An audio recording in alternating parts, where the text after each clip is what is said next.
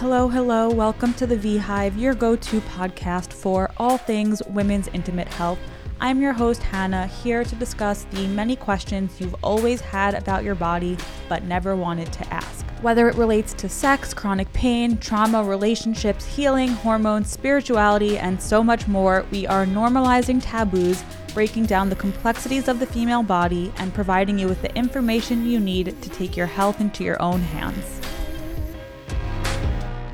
Today I am here with Dr. Peter Castillo. He is a dual board certified urogynecologist based in Los Gatos, California.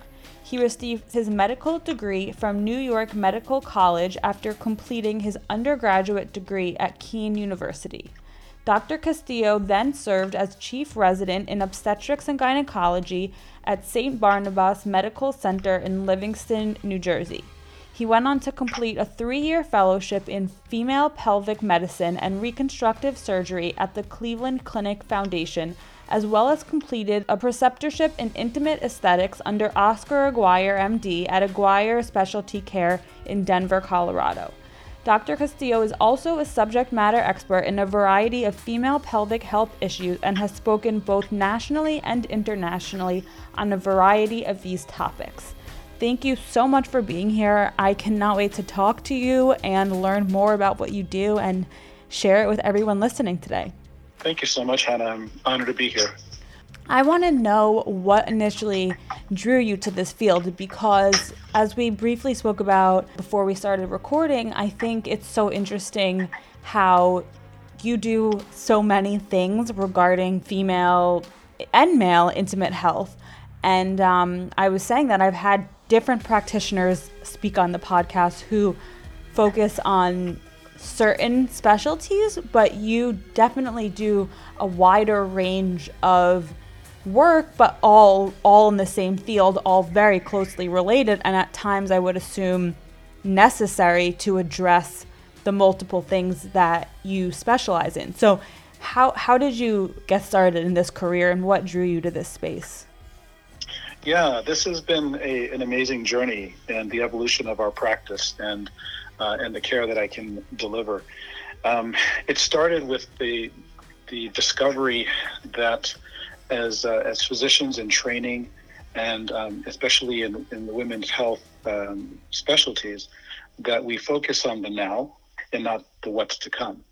And I found that there's so many missed opportunities for preparing patients for what comes next in life, whether it's what they can expect following as they enter into womanhood, or what happens after pregnancy, or what happens after delivery, or what happens after menopause, and then what happens after that, meaning aging. Because the way our healthcare system is set up, we focus so much on the now and on putting out the immediate fire, and doesn't leave us enough time to prepare patients or educate patients on what to come. And I saw that niche or that need early on. I just didn't know how much of an opportunity there was to grow that aspect of women's healthcare. So my base training as an OBGYN prepared me for so many of the life events that women are experience that lead to different symptoms and changes in their quality of life. And as I've evolved through OBGYN and then followed up into female pelvic medicine, I discovered that there's just so much more to do.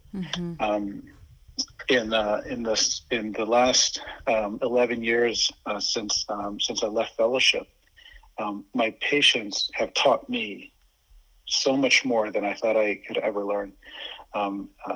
Being outside of training. Listening to patients have allowed me to discover opportunities for improvement in healthcare, opportunities for improvement in their lifestyle, in their quality of life, and lifestyle issues that just don't get addressed day to day. Yeah. So that's the short answer for how we discovered what we do. Mm-hmm.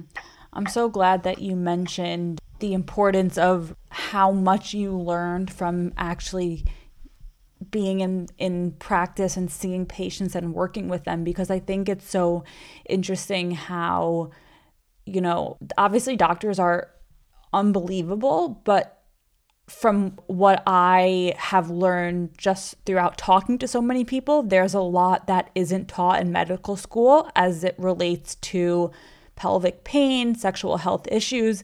So I can only imagine that the stuff you learn from seeing your patients goes far beyond what you're actually taught in school. Absolutely. Absolutely. Urogynecology and female pelvic medicine sounds like a very small niche. It's a subspecialty of a much larger area of all, OBGYN and women's health. However, that small niche is expansive. Yeah. It's expansive because it addresses all of the quality of life concerns that women experience, primarily because it's the after effects of life events and time. And with that comes the realm of,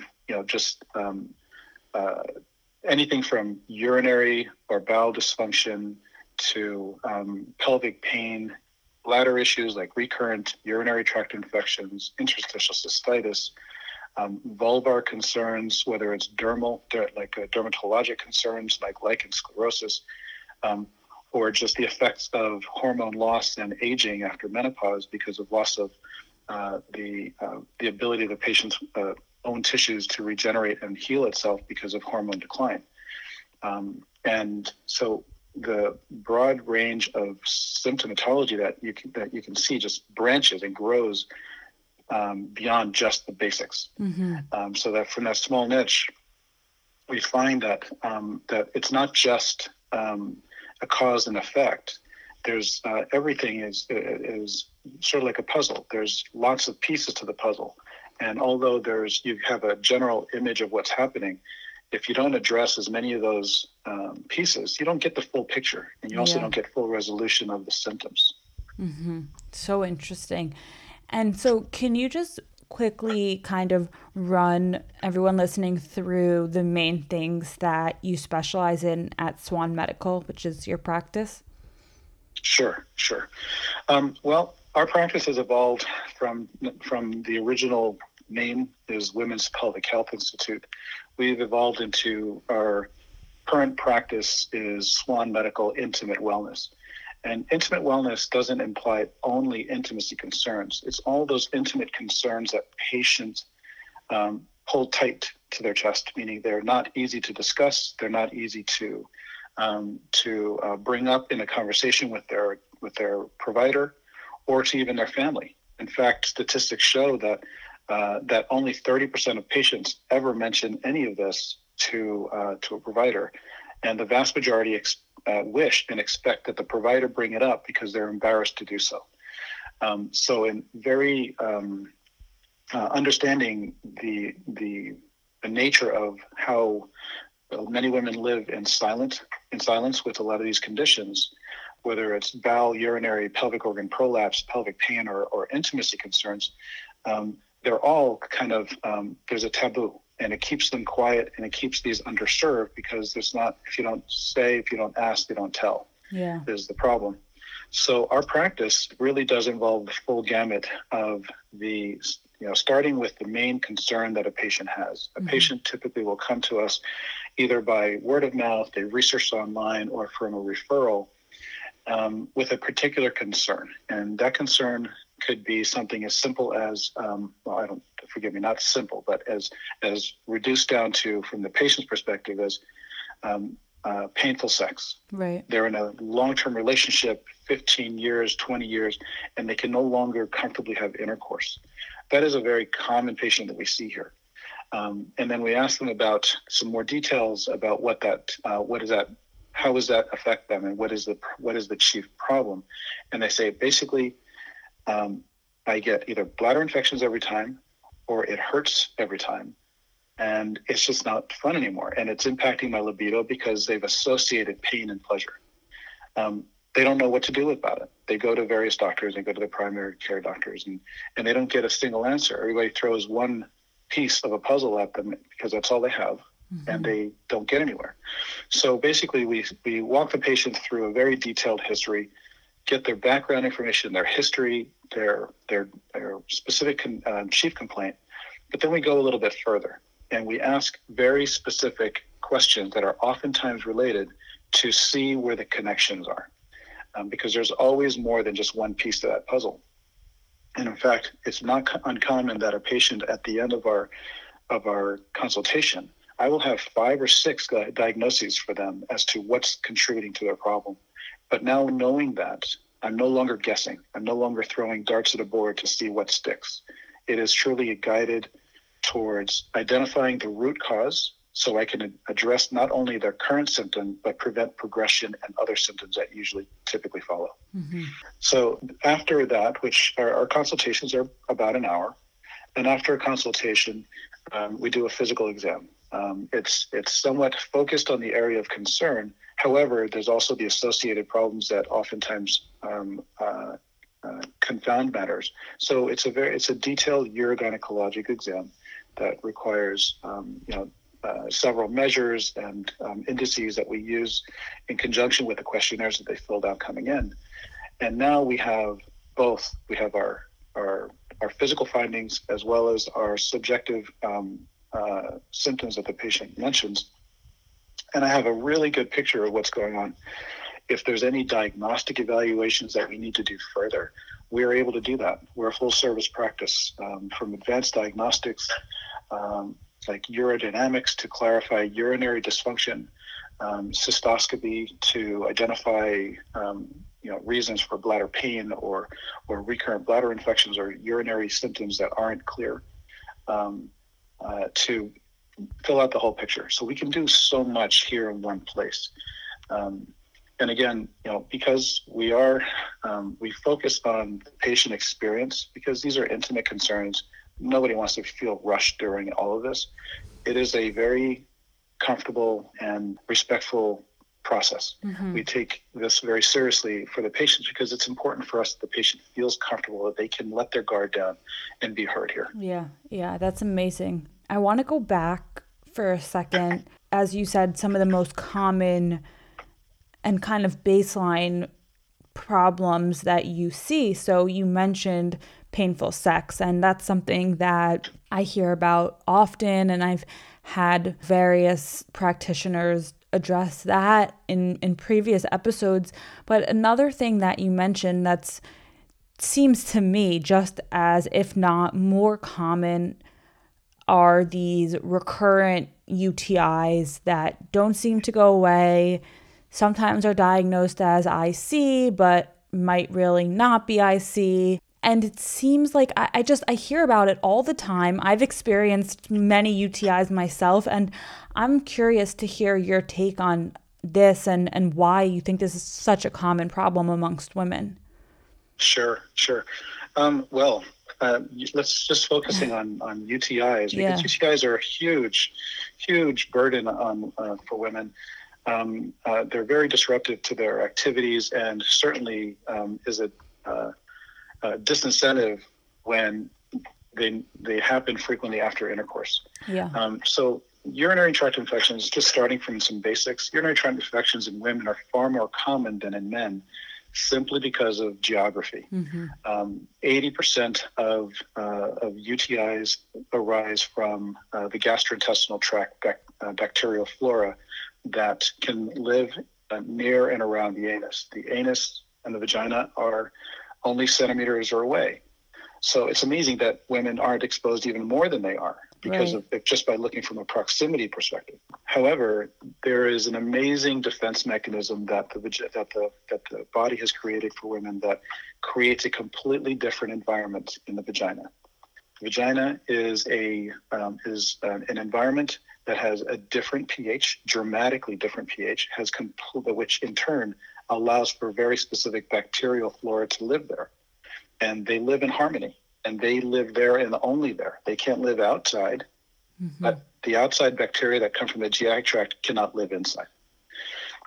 So that just as an anatomic and evolutionary trait is amazing that exists. That's so what prevents most UTIs from happening. Mm-hmm. There's other immune components that also play a big role in that for the vast majority of women exists, and they have. But then changes in either their underlying immune ability from surface IgA, which is something that helps protect mucosal membranes, to changes to the environment in the vagina, will then increase risk for UTIs. Mm-hmm. And I'll get to environmental changes in a moment.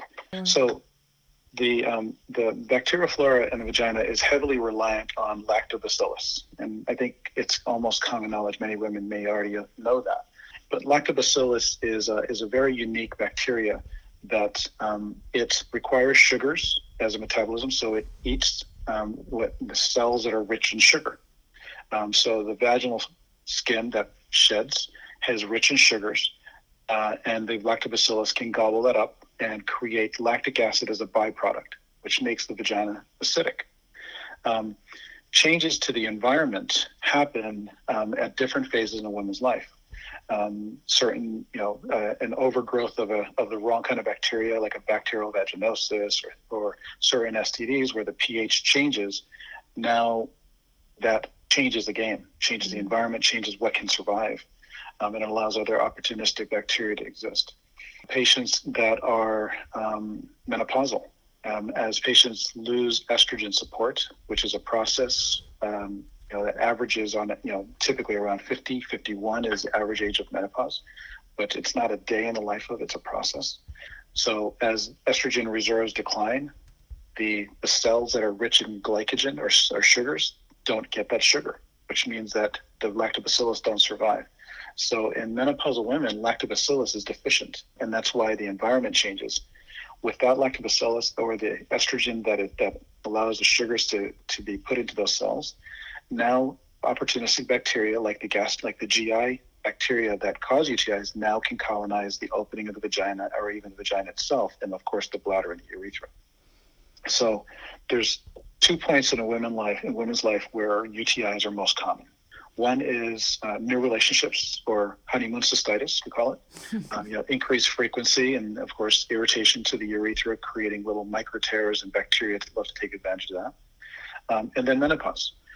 Those are the most common points in a woman's life, but the most common is after menopause, and then that's where it's more problematic as well, because more from a health standpoint. Other times where bladder infections are common is in patients that are on prolonged progesterone-only contraception. Progesterone-only contraception is preferred, for example, in someone who is still breastfeeding.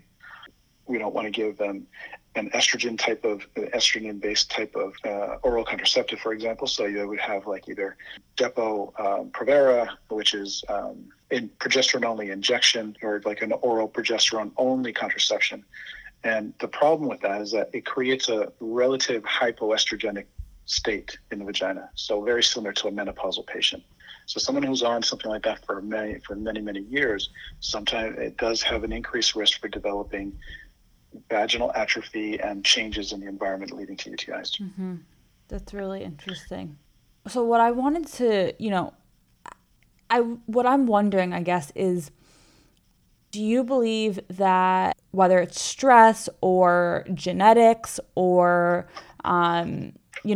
so many of these other kind of external factors, have you seen, or do you believe that any of those things can also have an impact?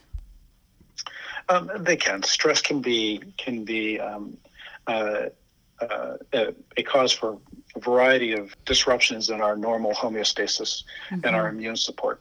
But there are genetic variants. Some patients have a deficiency in their IgA, which is that mucosal protective part of their immune system. That if there's a genetic deficiency in that, they are certainly much more prone to it. That's and interesting. Then I'm sorry? No, that's just so interesting. And I want to know, is there anything that you can do, that someone could do if they have that? And how could they find that out? Because I've never heard that before.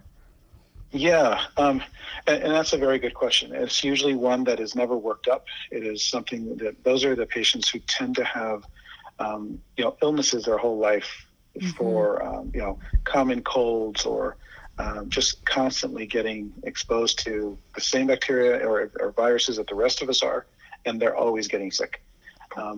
So I don't know the process for identifying that, honestly. It's because the management ends up being similar. Right. It's reducing risk factors to that promote the UTI, because there's not a whole lot you can do to correct that genetic variant. But there's lots of supplements that are available these days that help acidify the urine, that help create a barrier inside the bladder.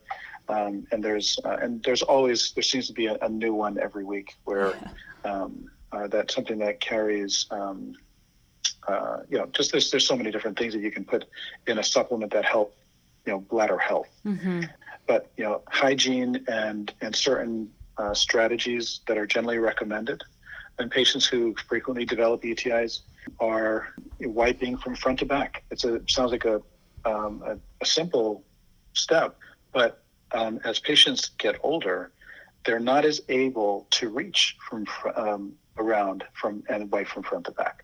Just mechanically, for arthritis purposes or fall risk, for them, anything they can do is fine. So just wiping properly is a first step. Then, of course, for those who develop post-coital UTIs, or those who develop a bladder infection every single time they have sex. And that's a real bother for patients because they start to avoid intercourse. Yeah. Why? It's just not worth it, it seems like. So for them, the variety of different strategies that we recommend is avoiding immediately after intercourse. One of the things I recommend for my patients is, and it doesn't have to be a buzzkill, but washing both partners just beforehand would be part of the foreplay, just as a way of decreasing the bacterial count. A third thing that I always recommend, because many UTIs are just like any bacterial infection, occurs when there's trauma to the skin. And even in a young patient, trauma does occur at the opening of the vagina and the urethra during penetration.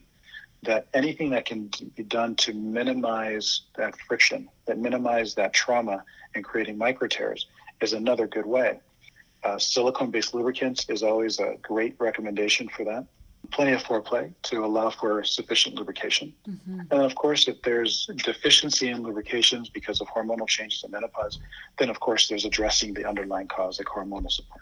Right. That's so interesting and so helpful. I think that a lot of people listening are really curious about this topic. So I'm definitely glad that I have you here to provide this helpful information. And then, you also mentioned some supplements, which, as you said, there are so many on the market, and it completely seems like there's a new one that comes out every single day, every week. Are there any that you recommend, like your favorite brands or supplements that you recommend to your patients? Sure. I think there's, and there's not, I don't have necessarily a brand that I would recommend. However, going to your better, higher level stores that carry, pure or high purity supplements is good. But things that contain D-mannose is very helpful for normalizing and maintaining a healthy bladder environment. Patients who have frequent urinary tract infections, addition of something like methanamine, which I believe can be obtained over the counter, is a it's a bactericidal effect inside the bladder. And then, of course, there's lots of over-the-counter things for comfort, but I don't generally recommend masking symptoms before being evaluated. The concept of acidify the urine also has been demonstrated even with somebody who's taking antibiotics, because it further acidifies the urine. Something like cranberry pills or addition of cranberry in their diet. Those are helpful. The problem becomes, or the confusion becomes, in patients with IC. Interstitial cystitis is probably one of the most overdiagnosed conditions. And why is that? It's overdiagnosed, in my opinion, because unless you do formal evaluation, the symptoms, and if they don't resolve with the general approach to a bladder infection, then the assumption is it must be IC. But IC is not nearly as common as the other conditions that feel and sound the same. So just to kind of talk about interstitial cystitis, if that's okay. Yeah, please. Interstitial cystitis is a condition of the bladder, very specific, a condition of the bladder where the bladder lining becomes moth-eaten, if you will. There's various theories on what it's caused. Heavily believe that it's an autoimmune disorder where the lining that protects the inside of the muscular bag, which is the bladder, gets moth-eaten. And I use the analogy of our ozone. So our ozone protects us from harmful rays from space. If we have a damaged ozone, we have now harmful rays that will harm us. So the lining of the bladder, the glycosaminoglycan layers, gag layer, is like a mucus lining that protects the bladder wall from urine, which is extremely caustic. And if that gets moth-eaten, it causes pain, and it causes inflammation and histamine release and further pain, sort of like bee stings inside the bladder. And what does a patient feel? Urgency, frequency, pain with urination. So it seems like a UTI, and cultures come back negative. So patients for years will go on getting treated for multiple bladder infections. And then until they get evaluated by a urologist or a female urologist or urogynecologist that understands that there's more to just bladder pain than UTIs and evaluates, do they actually diagnose IC? Problem is, a lot of first-line providers hear the same story and just say, you know what, you have IC, and now they've been labeled with this diagnosis for the rest of their life without a formal diagnosis where their symptoms could have been easily addressed by something else. Mm-hmm. Yeah, that's really important. And IC is not a bacterial problem. It is not an infectious problem. So that's a very important distinction to have, that this pain, discomfort, urgency, frequency over bladder symptoms are devoid of an infection. There's proof that there's no evidence that there's no infectious process, and then they're still there. And there has to be a pain component in order for it to have the diagnosis of IC. The other confounding condition that women experience related to the bladder that sounds and feels the same is urgency, frequency, gotta go to the bladder and to the bathroom. That gotta go kind of feeling, whether they leak urine on the way or don't, is called overactive bladder or neurogenic bladder. And overactive bladder is not a bacteria, not an infection, and it's not IC. It is one of the most common conditions that happens to women. 1/3 of women will develop overactive bladder in their lifetime, which is an enormous number. But overactive bladder is a neurologic signaling problem at the bladder, and the bladder doesn't know any better. It just senses signals, and it thinks it must go, whether there's a teaspoon in there or a cup in there. And patients feel like they have a UTI, and they go to the doctor, and they get an antibiotic, and then the problems don't go away. So there's a lot of confounding symptoms or conditions that sound and behave the same. That's why it's very important to find the right provider to clarify them if things aren't getting better within with the usual treatments. I'm learning so much right now, so thank you for sharing all of this. Neurogenic bladder, so I know what that is, but I've never heard that term. And I'm curious, I've never even heard that diagnosis, which is, I feel like it's crazy, but I'm so interested in learning more, and I'm curious how you treat that, because it makes so much sense to me that is just a brain signaling issue. And I think that's what I know, because I myself, I probably have that because I constantly feel like I have to pee, and I know that there's not an infection, and I know so many other people who have a similar problem. And at times it's better, at times it's worse, and I'm sure it's a long answer, but can you briefly kind of give us a little snapshot as to how you would go about, I guess, reducing the signals that your brain is sending your bladder? Sure. Well, I'll try to sum it up in 3 ways. One is there's the symptom of needing to go, like the feeling, the urge to go, even though you just went a few minutes ago. So, and we're talking about in the absence of a bladder infection. So patients may feel the need to go very frequently for a variety of reasons. Either they have something called an overactive bladder or neurogenic bladder, or sensory urgency, where the bladder feels like they need to go even though there's nothing in there. So the overactive bladder patient is a very common scenario. But then there's also the learned behavior patient. patients who've had frequent UTIs or have had experienced incontinence in the past, or for a variety of reasons. And oftentimes there's also occupational hazard kind of situations, like teachers, postal workers, healthcare providers. They go when they can, not when they want. They develop all kinds of crazy habits. So behavioral changes to the bladder sometimes are driven by the situation. Like patients who don't know when they need to go anymore because for the last 10 years, they've been in a position where they drive a bus for 10 years. And they go to the bathroom in the beginning of the shift, and they go to the bathroom when they get home at night. And they've gone 8 to 10 hours without going to the bathroom. Wow. So there's training. You can train your bladder to hold as much as you need. But you know who's a better teacher? Your bladder. Your bladder will teach you to do exactly what it wants. So patients who do have fears of going to the bathroom, or making it to the bathroom, or never being in a situation where they can go, they start to develop habits of going more frequent. So they will not only go when they need to go, they go just because they might need to go. Right.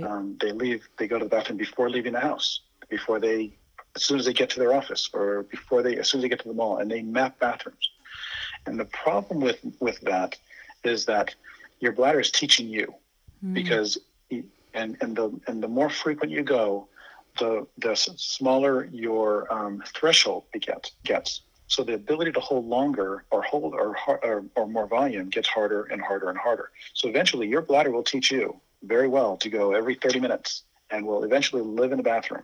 And it's really unfortunate to see that, but it's not impossible to correct, because remember I mentioned we can train our bladders as well, assuming we don't have a neurologic condition we're talking about. Right. But it's still important to learn how to train our bladder to increase those thresholds over time. Mm-hmm. So the learned behavior patient and the patient of circumstance that has this behavioral issue. Right. But then there's the neurogenic bladder patient. Neurogenic bladder can either because of neurogenic decline, like with aging, like overactive bladder, urge incontinence, where you feel a sudden need to go. For example, you're washing your hands, you pull your car in the driveway, you put your key in the door, and all of a sudden there's that wham. All of a sudden you got to go. It's as if you've been holding it forever and your bladder is deciding to go at that moment. And you can't, and then you make a mad dash for the bathroom and you don't make it. So those key stimulus lead to the bladder getting signaled to go. Now that is an urge incontinence or overactive bladder, because the bladder doesn't know any different. The bladder is a simple-minded organ, right? Like I compare it to a light bulb. A light bulb is a very valuable invention, and it does things when we want it. We turn it on and we turn it off. There's a light switch. The bladder is not much different. I mean, I'm discussing this in a very simple term, of course. Yeah. It's a very simple process. It goes when it's told to go. But all day long, the light is off. The bladder sits turned off, and it's allowed to store urine. It stores urine to the capacity that it can, and to the capacity that we can allow it to. And then we go when we want to go. And we decide to go, we go to the restroom, take off our clothes, sit down, and then the light switch goes on, and then the bladder goes. That's what we rely on our whole life. We trust this very, very sensitive organ because it always works. Mm-hmm.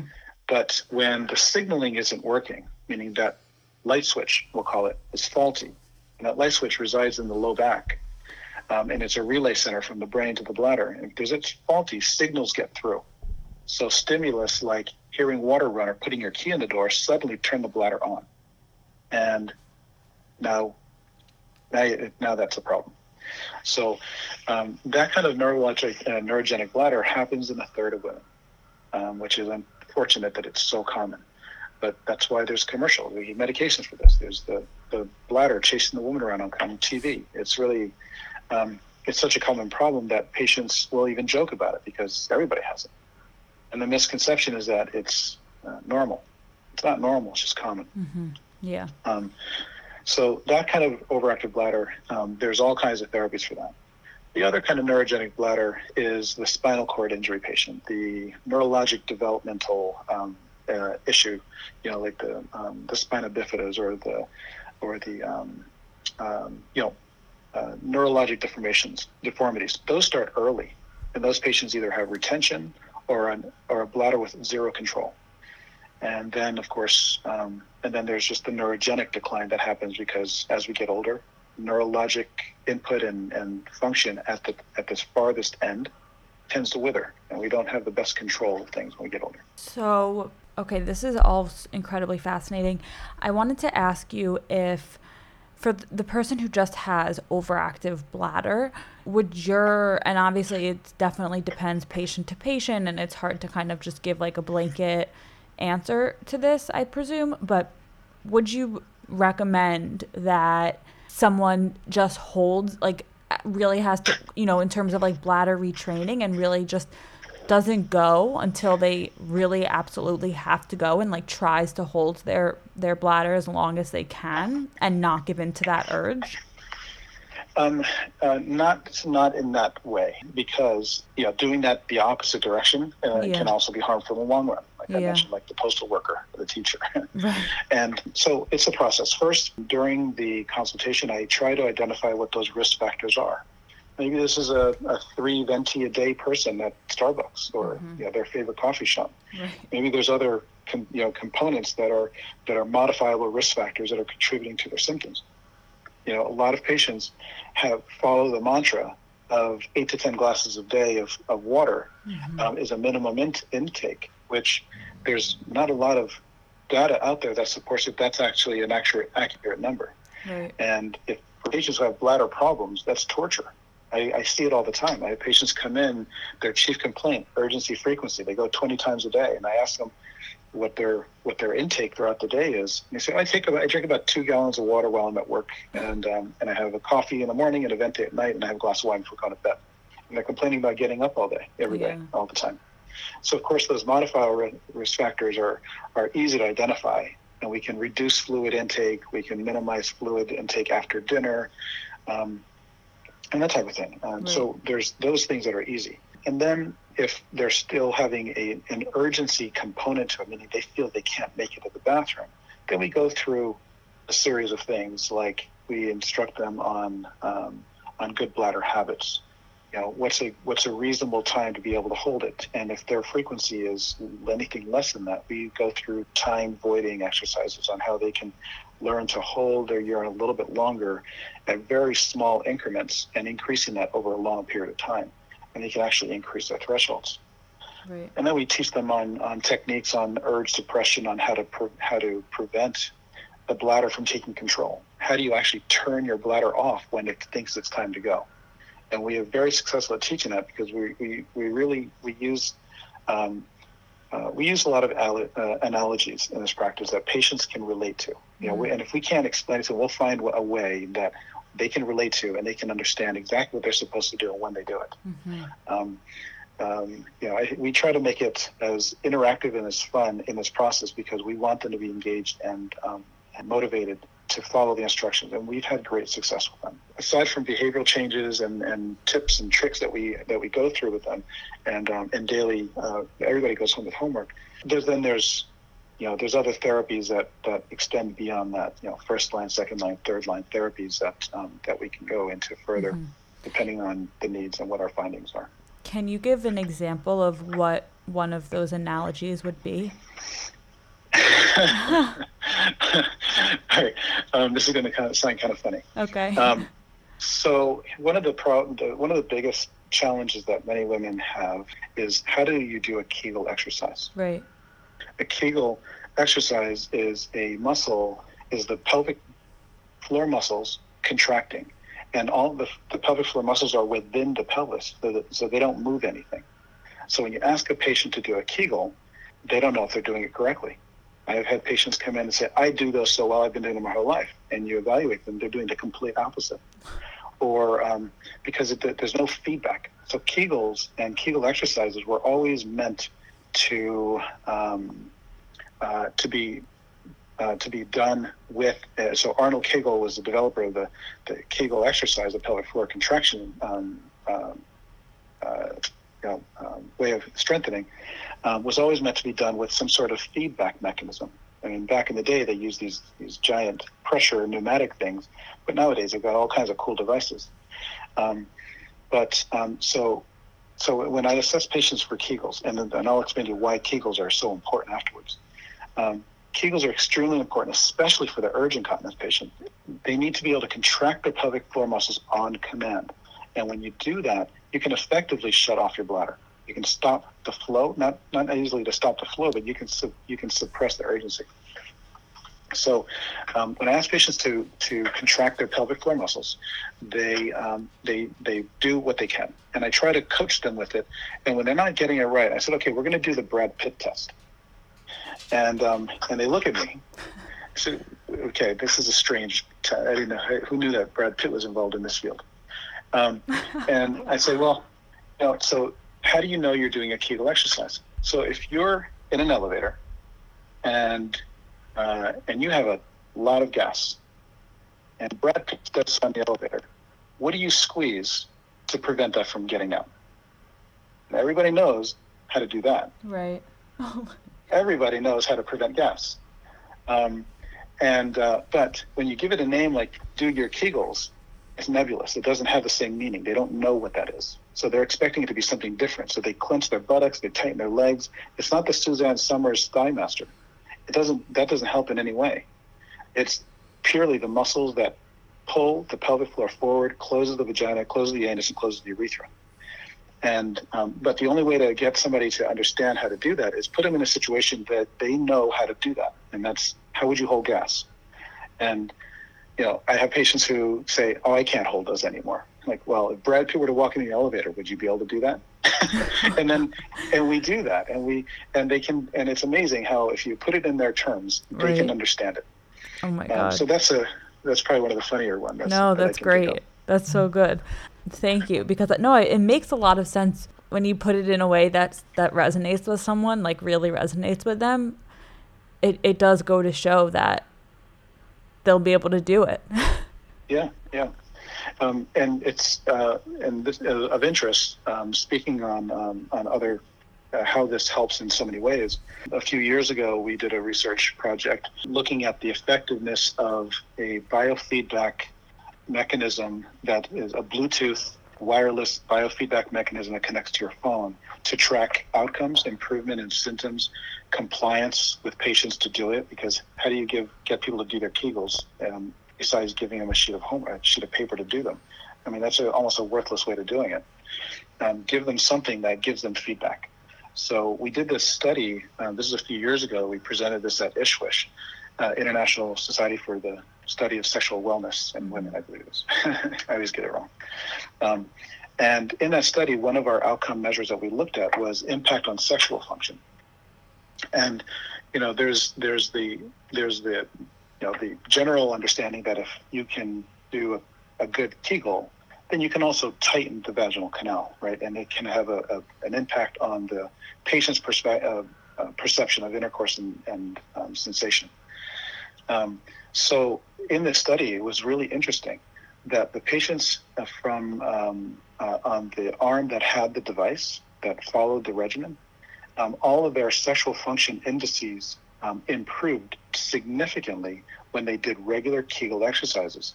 And this was purely an exercise to prove that we can help with incontinence. What we ended up finding is that if you have patients really focus on pelvic floor, proper pelvic floor strength and how to utilize it, you can actually have an impact in other areas like sexual function and sexual response. Yeah, it's amazing. But as one of the other pieces to the puzzle, the UTI issue in women, I alluded to this before, how hormonal status changes the vaginal environment completely. And I wanted to talk on that because I think, and I'm not sure the demographic of your listeners, but a great deal of patients that are in that 45 to 65 age range, the perimenopausal patient, are experiencing these symptoms that are having a direct impact on their intimacy because of frequent UTIs, and it has everything to do with hormonal status and how we address that. As an important root cause therapy. A lot of the conditions that we see here have directly impacted by the aging process. And that aging process starts because we start to lose hormonal support. Yeah. And that hormonal support in women is both estrogen and testosterone. Mm-hmm. And estrogen's role in women is because women are dependent on estrogen for their reproductive cycle. They have a greater dependency on estrogen throughout their body, and they have receptors everywhere for estrogen. So they have a dependency on estrogen, even if they have 10 times as much testosterone than estrogen. And when estrogen starts to decline, that's when symptoms start to have, whether it's withdrawal symptoms or urogenital symptoms. Urogenital symptoms that result from hormone decline, particularly estrogen, but also testosterone, is a condition called GSM, or genital urinary syndrome of menopause. GSM affects 50% of women and up to 70% of women that have any other urogynecologic problem, which 50% of women have a urogynecologic problem. So you can make the leap and say that 70% of women will have GSM-related symptoms that are impacting their quality of life. Wow. And GSM is all-encompassing, including frequent UTIs, vaginal dryness and burning, painful intercourse, and bleeding. Those are the mainstays. Mm-hmm. And so that is the local effect just of the urogenital tract that impact women as they transition from premenopause and into menopause, and it is a progressive condition forever. That is probably the largest population that we serve here. Yeah. So that's why I found it. So when we see our patients that come in with any of these symptoms, some of our patients come to us because of word of mouth, or they've done their research just for hormonal support, because they heard so much about what we do and how we can really improve their lives. But I would say the vast majority find us because of other symptoms, the GSM-related conditions. And then we discover, what's wrong here is, first, we can do a lot at the local, in the local area, just treating the problem. But let's look at the root cause and see if I can prevent this from progressing or even make things better. Mm-hmm. And that's where bioidentical hormone replacement therapy comes in. Is a very big, important part for those patients, especially my GSM patients. Yeah, and there's definitely a significant amount of people that listen to the podcast who are in the menopausal, whether it's pre or menopause or postmenopausal phase. So this is definitely a relevant thing to mention. And is bioidentical hormone replacement therapy the main treatment? No, that is an important ancillary treatment to treat the root cause. Mm-hmm. But the treatment for the condition itself, for whether it's recurrent UTIs, painful intercourse, inelasticity, or a non-compliance of the vaginal skin, so it can't even tolerate a single digit, much less a speculum, or much less intercourse, is because of loss of local estrogen support in the vagina. So the first thing we do after an evaluation, if we identify urogenital atrophy, which are the physical findings of loss of hormone support in the vagina, first we start with the local estrogen. Local estrogen is a local use only, does not have any significant systemic effects, so it's even safe for breast cancer patients to use. And local estrogen is a first-line therapy. Anybody that has any symptoms like that should just be started on it. It's safe to use, it's easy to do, and it has a very high success rate. Now, not all patients will respond to local estrogen because it really depends on the duration of time that have gone since symptom onset. So the farther away patients get from menopause, the lower the returns, meaning the lower chance for great success. And in patients who no longer respond or have had such significant changes that local estrogen is just a drop in the ocean, it barely does anything, not even as good as a lubricant, then that's where we get into more advanced therapies like laser resurfacing. Laser resurfacing, and the common term that people use out there like laser, vaginal rejuvenation, they're not necessarily the same thing. Vaginal rejuvenation is a very nebulous term that I try not to use very often. It is on my website because patients look for that. But then I go into explanations, what does that mean? But laser resurfacing means taking older damaged tissue, creating a controlled thermal injury that induces change. And what happens to skin when you do this in a controlled manner? You take old skin and convert it to new skin, because you don't grow old skin. You grow new skin with all its normal original properties. And once you do that, guess what happens? Not only does it behave like premenopausal tissue, it responds like premenopausal tissue to hormone therapy. And you can give back the local estrogen or even bioidentical hormones, and it responds. Wow. How cool. Yeah. That is so cool. There's so much that we can do. Thank you for sharing all of this. I also want to ask you, this is something we talked about as well before we started recording, but a lot of the listeners of this podcast do have chronic pain. I want to ask you what advice you would give to that person who has some form of chronic pain and has been searching for answers for a while. Nothing seems to be working and feels just really defeated and hopeless and doesn't know what to do next. Yes, that's a great topic. We see so many patients here that have chronic pelvic pain, and the chronic pelvic pain is such a broad umbrella term that it's almost meaningless, because it doesn't give you a diagnosis. It's not a diagnosis at all. It's just a catchphrase to say that pain down there, and they don't know what it's doing. It's been there for a long time. But chronic pelvic pain can be from any of the organ systems that reside in the pelvis and outside, meaning from myofascial pain to interstitial cystitis to irritable bowel syndrome, endometriosis, adenomyosis and fibroids. So you can break it up into any of the organ systems: reproductive, gastrointestinal, urinary, or musculoskeletal. So it's such a nebulous term that really what I recommend in patients that, first of all, you have to be your own self-advocate, because this is an area that many people will very quickly dismiss because they don't know enough. Primary care doctors and GYNs, as all-knowing and as wonderful and necessary, this sometimes escapes them. And I think it's important that if you're not making a headway, don't accept that there's nothing they can do. Always look for another next level expert in your area, because somebody's going to have the answer. Sometimes, unfortunately, regions of this country doesn't have specialists, but there's somebody that has at least a knowledge on one aspect of it. So you can start to rule things out. But ideally, finding somebody who has that speaks to on or has demonstrated in their background that they have a strong interest in pelvic pain and all the variety of potential contributors to that as a place to go to. Mm-hmm.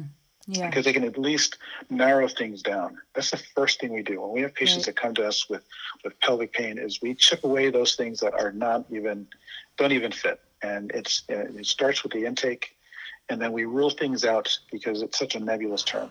But patients teach me every day. I hear them. I hear what they're saying. I focus on what they say, not just what I'm thinking. Mm-hmm. And we narrow it down to what the problem is. If it's something I'm good at, I will help them. If it's something that's outside of my realm, irritable bowel syndrome, I'll plug them in with our colleagues in the community that we network together to create a informal pelvic health network within our region. Yeah. The colorectal surgeon or the gastroenterologist or the urologist or the physical therapist. Physical therapy is a huge part of the management of pelvic pain. Yeah. And how you treat pelvic pain, there's so many different things, obviously depending on what their problem is. But one of the consequences of pelvic pain is a self-fulfilling or self-propagating problem. Mm-hmm. So if you have an injury in your arm, your leg, you bang yourself, you broke something, what's the first thing your body does to help? It isolates. It contracts that muscle, it pulls things in, it spasms your back, whatever it is, and you don't use it, right? That's our defense mechanism for protecting further injury in that area. The pelvis doesn't have that luxury. It doesn't move anything. So what does it do? It contracts and it pulls in tighter, so everything gets really tight. sort of like you walking around and your shoulders are up around your ears all day long. So pelvic pain begets pelvic pain. And what happens is, because of chronic muscle contraction, decreased blood flow and increased lactic acid, just like you're doing 1,000 push-ups or crunches or whatever you want to do, you have lactic acid buildup. That hurts too, and it causes further tension and ongoing pain. So pelvic pain, I always use we're blessed to have great pelvic floor physical therapists in our community. That's one of the that's almost a mainstay for all of those patients, because even if we're addressing the cause, the secondary problem is the pelvic muscle tension. Mm-hmm. And pelvic floor physical therapists are great at that. Yeah, it's so important. I couldn't agree more. I definitely try and make a huge effort to stress the importance of pelvic floor physical therapy on this platform, just because I've done pelvic floor physical therapy and I've just seen how helpful it's been. And I really like to spread the word on that as well. So thank you so much for touching upon that. And lastly, I just want to ask if there are any resources that you have to recommend. I guess there's lots of consumer-based sources that I will suggest that patients find, specifically once they have a better idea of where the problem originates from. There's the vulvodynia societies, and then there's the lichen sclerosis societies. There's the pelvic pain groups, and there's blogs for all of these great foundations and patient information. So nowadays, it's almost it's so easy to get information. So I would start with a Google search with your specific symptom. You can be amazed at what you'll find. I think sometimes, unfortunately, patients rely so much on the physician to guide them. And like I mentioned before, so many of us don't have all the answers. And sometimes, and unfortunately, I find that medicine these days has become so dismissive. If they don't know what it is, they just say, well, just got to live with it. So I always suggest patient be their own self-advocate, do your own research. If they can't find the answers from their own provider, you can start online looking at the major societies. I would avoid, and not because there's not wonderful and amazing products available through Amazon or through any of these, these shopping networks. However, there's also a lot of junk out there, a lot of snake oils and a lot of just things that really don't have anything to do with what you need. So I would just be cautious before making any large investments like that, mm-hmm. and seek expert advice as best as you can first before just putting Band-Aids on things. Thank you so much for sharing all of this. I really, really appreciate it. And I know that everyone listening is going to learn a lot and find this to be tremendously helpful. So thank you. You're very welcome. One last plug, if I may. Yeah, I want to know also where everyone can contact you. So please share. Yeah. So we have a couple of ways of reaching out to us. I'm all for patient education. As you can tell, I like to explain things in a way that patients get. So on our website, it's constantly growing. There's tons of great information that are easy to digest, and we place references when available. So our website at swanmd.com is a great first resource. We will eventually have a resource page on there, so for patients to go to other sites. Another way is we have a blog called, and it's through our Swan MD Facebook page. We have a group called It's Not You, It's Your Hormones. And that group, we just started it recently, and what we hope that to be is a support group for patients that they can help themselves, but also where I can chime in, offer good advice, answer certain very specific questions that aren't being addressed, and give guidance. And I'm looking forward to that growing and that network growing, so that and I will include at some point other specialists to chime in as well to help offer guidance for other patients. That's wonderful, and I will link all of those resources in the show notes so that everyone can just access them easily. And thank you again for coming on today. Thank you, Hannah. This has been fun. I really appreciate the time, and I'm honored to come and be able to speak. This podcast is for educational purposes only. It does not constitute the practice of medicine, nursing, or other healthcare professional services, including the giving of medical advice. During the episodes, no doctor-patient relationship is formed. The content of this podcast is not intended to be a substitute for professional medical advice, diagnosis, or treatment. Listeners should seek the assistance of their healthcare provider for any concerns or questions they have.